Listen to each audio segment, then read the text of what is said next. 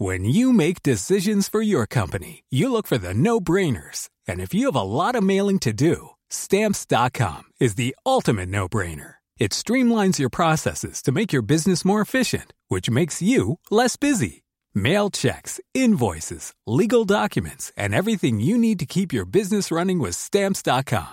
Seamlessly connect with every major marketplace and shopping cart. Schedule package pickups and see your cheapest and fastest shipping options from different carriers. With rates up to 89% off USPS and UPS rates. And with the Stamps.com mobile app, you can take care of mailing and shipping wherever you are. Make the same no-brainer decision as over 1 million other businesses with Stamps.com. Sign up with code PROGRAM for a 4-week trial, plus free postage and a free digital scale. No long-term commitments or contracts. That's Stamps.com. Code PROGRAM. Just a heads up, what you're about to hear includes explicit descriptions and discussions about extreme violence. Que tengan cuidado de no tocar nada sin guantes. He's saying not to touch anything unless we're wearing gloves. Alejandro Hernandez Cardenas is a forensic doctor and works at the morgue in Ciudad Juarez, just across the border from El Paso.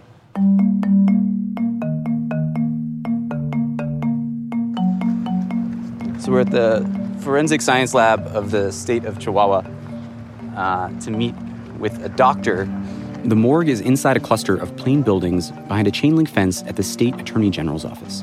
The first thing you notice when you enter is the smell. The smell here is very rubbing alcohol, sanitation. It's not even close. It's a smell that's hard to describe, a mix of cleaning supplies and decay. It's overpowering. Yeah, unfortunately, it's a smell that you will never forget. It'll stick in your subconscious, conscious, and conscious. You have that smell for days.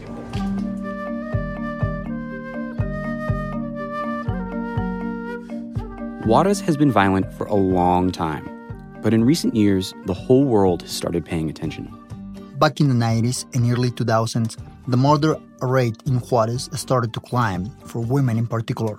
The city has a lot of maquilas, which are factories that make goods for export. After NAFTA was passed in 1994, even more factories opened, and a lot of women were coming to Juarez to work in them. Over the last 2 decades, hundreds of teenage girls and young women have gone missing in Juarez. Some turn up dead or forced into prostitution rings. The cartels were also focusing more on Juarez because of access to trafficking roads. This made Juarez especially dangerous for the people who live there. Many of the dead were being dumped in the desert, and the hot climate caused the bodies to break down especially fast. Ya trabajando aquí, vi que muchos cuerpos. He's saying that when he began working here, many of the bodies were so decomposed that they couldn't be identified, so they ended up in a mass grave. Entonces, al ver eso, y sobre todo muchos cuerpos de víctimas femeninas. He also saw a lot of young women that had been killed, which was really hard for him because he has 3 girls. Entonces, decidí empezar a investigar cómo. To help identify the dead, he decided to research how to make decomposed bodies look alive again. Eventually, Dr. Hernandez figured out a way to rehydrate corpses by submerging them in a special chemical solution. So we've entered his personal lab space, and there's a plastic box that's sort of the shape of a coffin without a lid. It's maybe 3 feet deep and 3 feet across. This is the jacuzzi, as they call it here, where he submerges bodies in this liquid. The process brings back fingerprints and reveals identifying features like tattoos and scars. The work is incredibly useful and difficult on a lot of levels. Even now, the doctor often works alone. Y como estoy solo, y bien dicen mis compañeros que estoy loco, pues. The people he works with says he's crazy. He's saying that when he's alone with the bodies, he talks to them. Yo les digo que lo que he tells the bodies he's going to put them into a bath, tells them he's going to make them look like they used to so they can be identified. In the years after he developed the technique, Juarez's murder rate continued to increase. By 2008, it was at an all-time high. Back then, 20 bodies were coming in every day, so the morgue has to hire extra people to work night shifts to process all the corpses. Hubo un caso en donde. He's saying he remembers one case when 12 bodies were found buried underneath a house. They were in bad shape. So to identify all the bodies, they needed to rehydrate every finger.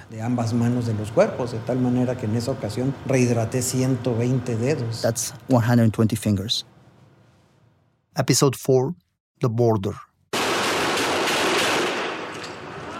Listen to that. Mexican federal officers were in a gunfight Sunday with a drug gang when they were also attacked with a grenade. This war zone is not in some far-off country. It's just across the border from El Paso, Texas, and Juarez, Mexico, one of the most dangerous cities in the world. This new violence is partly connected to El Chapo. The murder rate in Juarez spikes between 2008 and 2012. Which is when El Chapo and the Sinaloa cartel are trying to take things to the next level so they can control trafficking routes across the border. Yesterday, there were 13 executions here in Juarez. The day before, 19. 2 of those were decapitations. Juarez was a mess. Organized crime was everywhere. A lot of police were involved, and those who tried to enforce the law were frequently threatened or killed.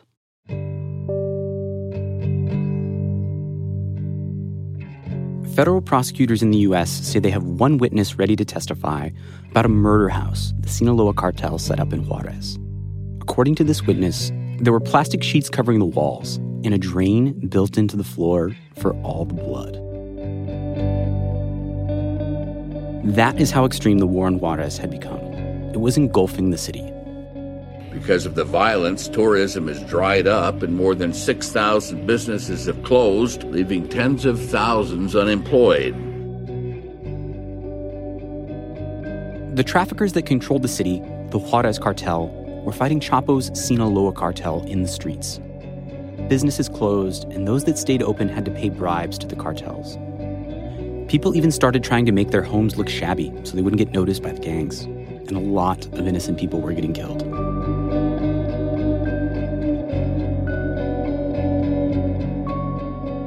Luz Maria Davila moved from Mexico City to Juarez in 1985, looking for a job. What was it like when you first came to Juarez? Like, what was your impression of the city when you first arrived?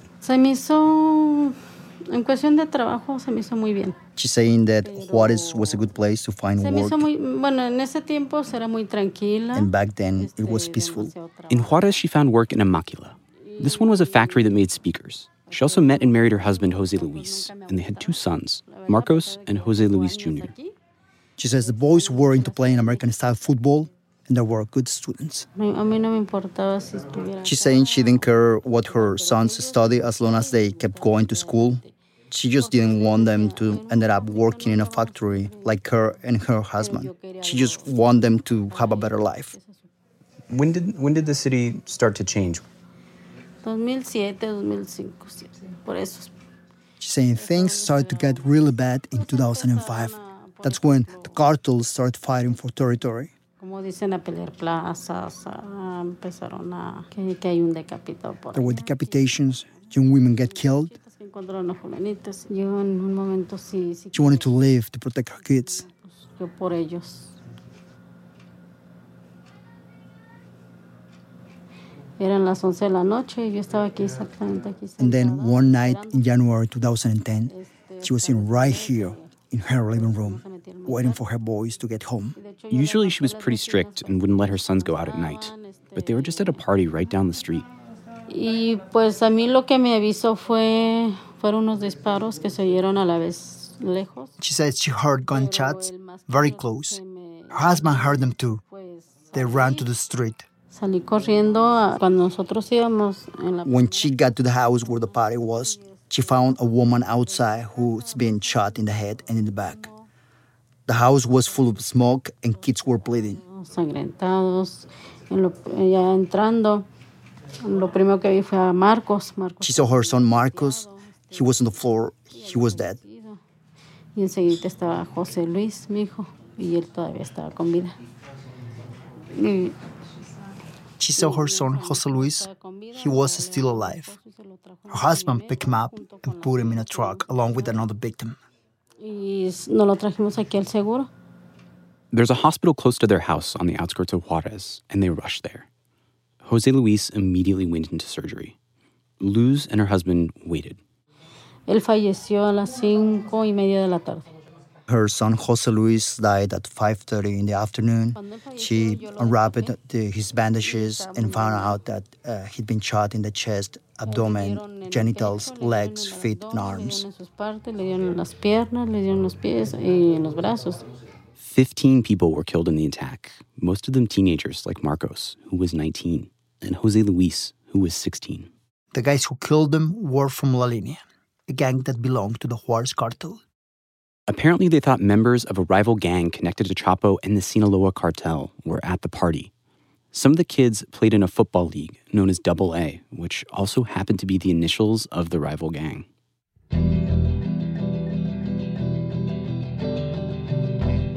Juarez is right on the border with Texas. You can literally walk into the U.S. from here. So it's always been an important city for drug trafficking. But it became way more important back in 1992 when NAFTA was signed. President Bush picked an appropriately symbolic setting today to sign the North American Free Trade Agreement between the U.S., Mexico, and Canada. He was at the headquarters of the Organization of American States in Washington. The agreement will create a free trade zone throughout North America. When NAFTA takes effect, cheap U.S. corn floods the Mexican market, putting many farmers here out of work. And U.S. companies set up maquilas just south of the border, outsourcing more factory jobs to Mexico. Which means that suddenly, Juarez becomes this huge manufacturing hub, and freight traffic across the border increases exponentially, which is great news for drug smugglers. Because there is so much traffic, it's impossible to search all or even most of the vehicles crossing between the U.S. and Mexico. Smuggling becomes a lot easier. Juarez becomes one of the most valuable territories in Mexico. And Chapo decides he wants a piece of it.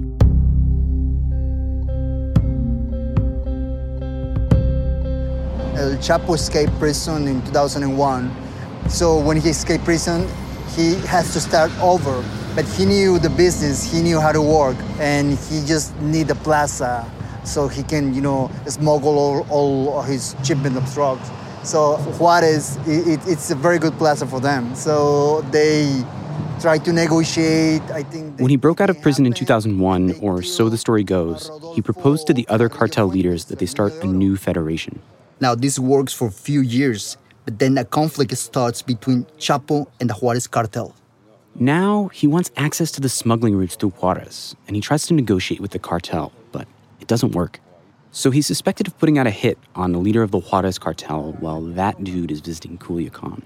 His name was Rodolfo Carrillo Fuentes, and his nickname was El Niño del Oro, the Golden Boy.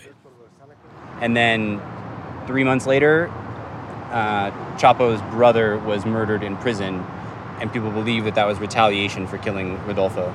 The thing in 2008 and 2009 escalated to a whole new level. Yeah, I mean, it also escalated from just like somebody got gunned down on the street to like making displays with violence where people were decapitated and heads were left on spikes and bodies were hung from bridges. And it's not just a murder, it's a murder to send a message, to instill fear.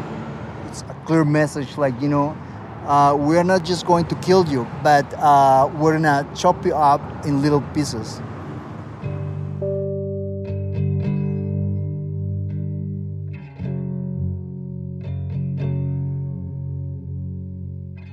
The violence gets especially bad in Juarez because the cartels have a bunch of different guys fighting on their behalf. There are street gangs like La Línea, which fights for Juarez, and the Double A gang, which fights for Chapo. There are the corrupt cops. Each cartel has different groups of police working for them. There are local cops, state cops, federal cops, and they all are fighting against each other. Then in 2006... On July 2nd, 41 million Mexicans went to the polls to elect a new president. Mexico elects Felipe Calderón. After more than 3 days of vote counting and recounting, the conservative candidate, Felipe Calderón, has been declared the official winner of Mexico's closest election ever. His leftist rival, Andrés Manuel López Obrador, claims that he was robbed of victory. After just barely winning the election, Calderón announces that he's going to deploy the military to fight against the drug cartels. Not since the Mexican Revolution of a century ago has this country seen so many troops out in public. A lot of his critics say he went to war with drug traffickers as a show of strength after the disputed election. Calderon says it was about retaking control of the state. Either way, he starts sending soldiers into the streets. Nearly 50,000 soldiers and Marines are now deployed in regions where drug violence is raging, from Mexico's deep south to its northern border with the United States. But the violence, it just gets worse. Since Mexico's President Felipe Calderon declared war on the drug cartels 4 years ago, almost 5,000 citizens have been murdered in Juarez alone.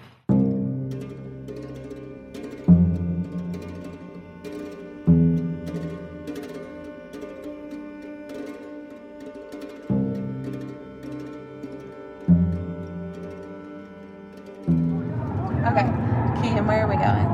So we're in Mexico City, and we're going to interview Felipe Calderon, who was the former president of Mexico from 2006 to 2012. Calderon is probably best known for launching Mexico's war on drugs. Calderon doesn't give many interviews about the drug war. He's sensitive about getting blamed for all the violence in Mexico during his presidency. Okay, could you just quickly just tell me what you had for breakfast? You say avena, oatmeal. Oats, some cherries, and milk. That's it. 3 years into his term, Mexico's murder rate had almost tripled. But he says deploying the military was the only way to restore the rule of law. So we started a massive operation to take control of the state. And actually, we did it. We got incredibly good results at the beginning. But that's basically the story. But this quickly expands to other parts of the country, to Tijuana, to the northeast. And then at the same time, you're seeing violence go up significantly. Would you do anything differently if you could go back and do it over again? That violence started because the fight for the control of the territory between the organized crime groups, between the cartels, and not because the action of the government. The U.S. and Mexico use this thing called the Kingpin strategy, where they focus on taking out cartel leaders like El Chapo. And Calderon took this to a new level. Do you still believe in that strategy of targeting the leadership of organizations? Well, another common mistake is that we operated only capturing the heads. We were working across the board, and we were able to put in jail thousands of people at any level. What is important of this is, again, it is not about drug. It's about to recover the control of the state and recover the capability of the state to protect the citizens. Calderon told us that the bigger issue facing Mexico then and now was corruption, which he says he worked to tackle during his term. But an NPR report from 2010 suggests that the Mexican army was actually helping Chapo in the battle for Juarez, and that across Mexico, members of El Chapo's Sinaloa cartel were arrested far less often than members of other major cartels like Los Zetas. The Sinaloa cartel has remained relatively intact compared to other cartels in Mexico. No, honestly not. It's not intact. So the main leader was captured, which is El Chapo. After we talked, he provided some data that showed in some cities like Juarez, the homicide rate was decreasing by the end of his term, which he says was a result of his strategy. And he also says, look, the violence wasn't just Mexico's fault. I demanded to the Americans,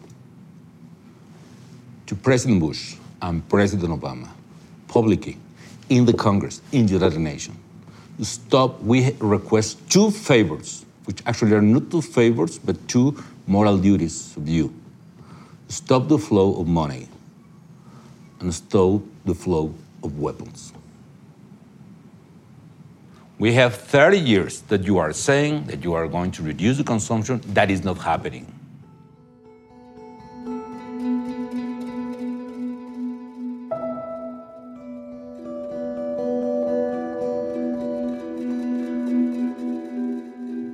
Esto quedó muy bonito.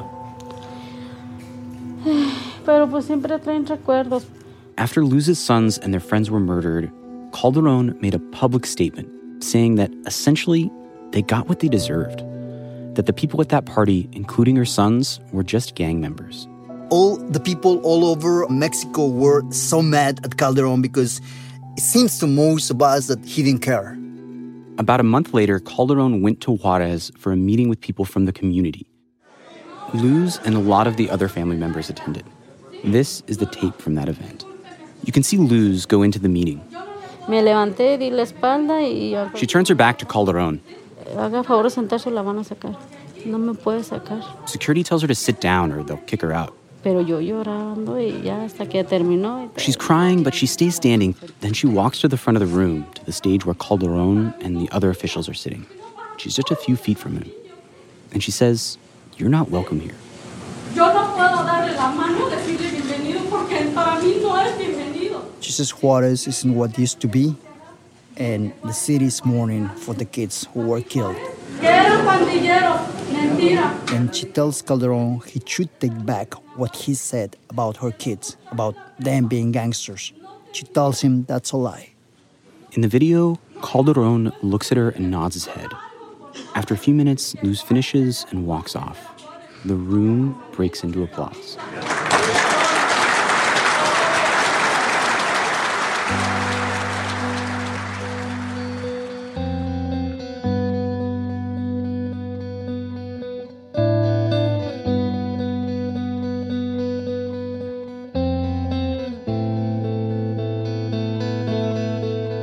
Right after our interview with Luz, she took us to the building where her sons were killed. It's just a couple of blocks down the street in their neighborhood. The apartment is a memorial now. It's just one big room now, and the walls are lined with little altars for each of the 15 victims of the massacre. Luz paused for a moment in front of the altar for her younger son, Jose Luis. Había muchos soldados donde quiera en las calles. Luz says that when her kids were killed, there were soldiers everywhere, on the streets, on the rooftops, but they couldn't do anything. She asked what they are good for if they couldn't protect her family. Protegernos en ese momento. Several cartel members were arrested for killing Luz's children and sentenced to prison. The violence did let up for a few years in Juarez, but earlier this year, the city was still averaging 200 homicides a month. And for Mexico as a whole, the murder rate is the highest it's been in 3 decades.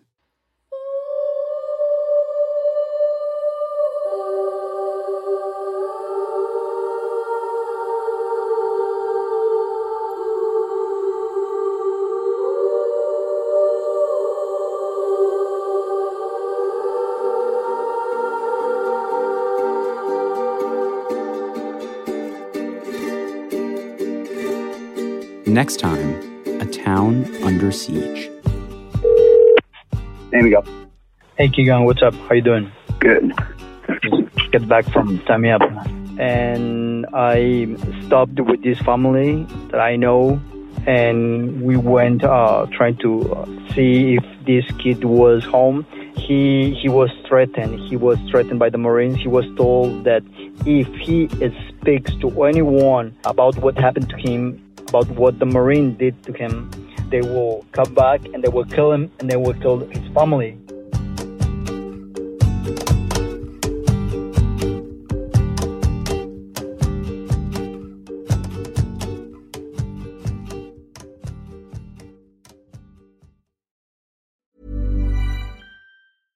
Imagine the softest sheets you've ever felt. Now imagine them getting even softer over time. That's what you'll feel with Boll & Branch's organic cotton sheets. In a recent customer survey, 96% replied that Boll & Branch sheets get softer with every wash. Start getting your best night's sleep in these sheets that get softer and softer for years to come. Try their sheets with a 30-night guarantee. Plus, get 15% off your first order at bollandbranch.com. Code BUTTERY. Exclusions apply. See site for details.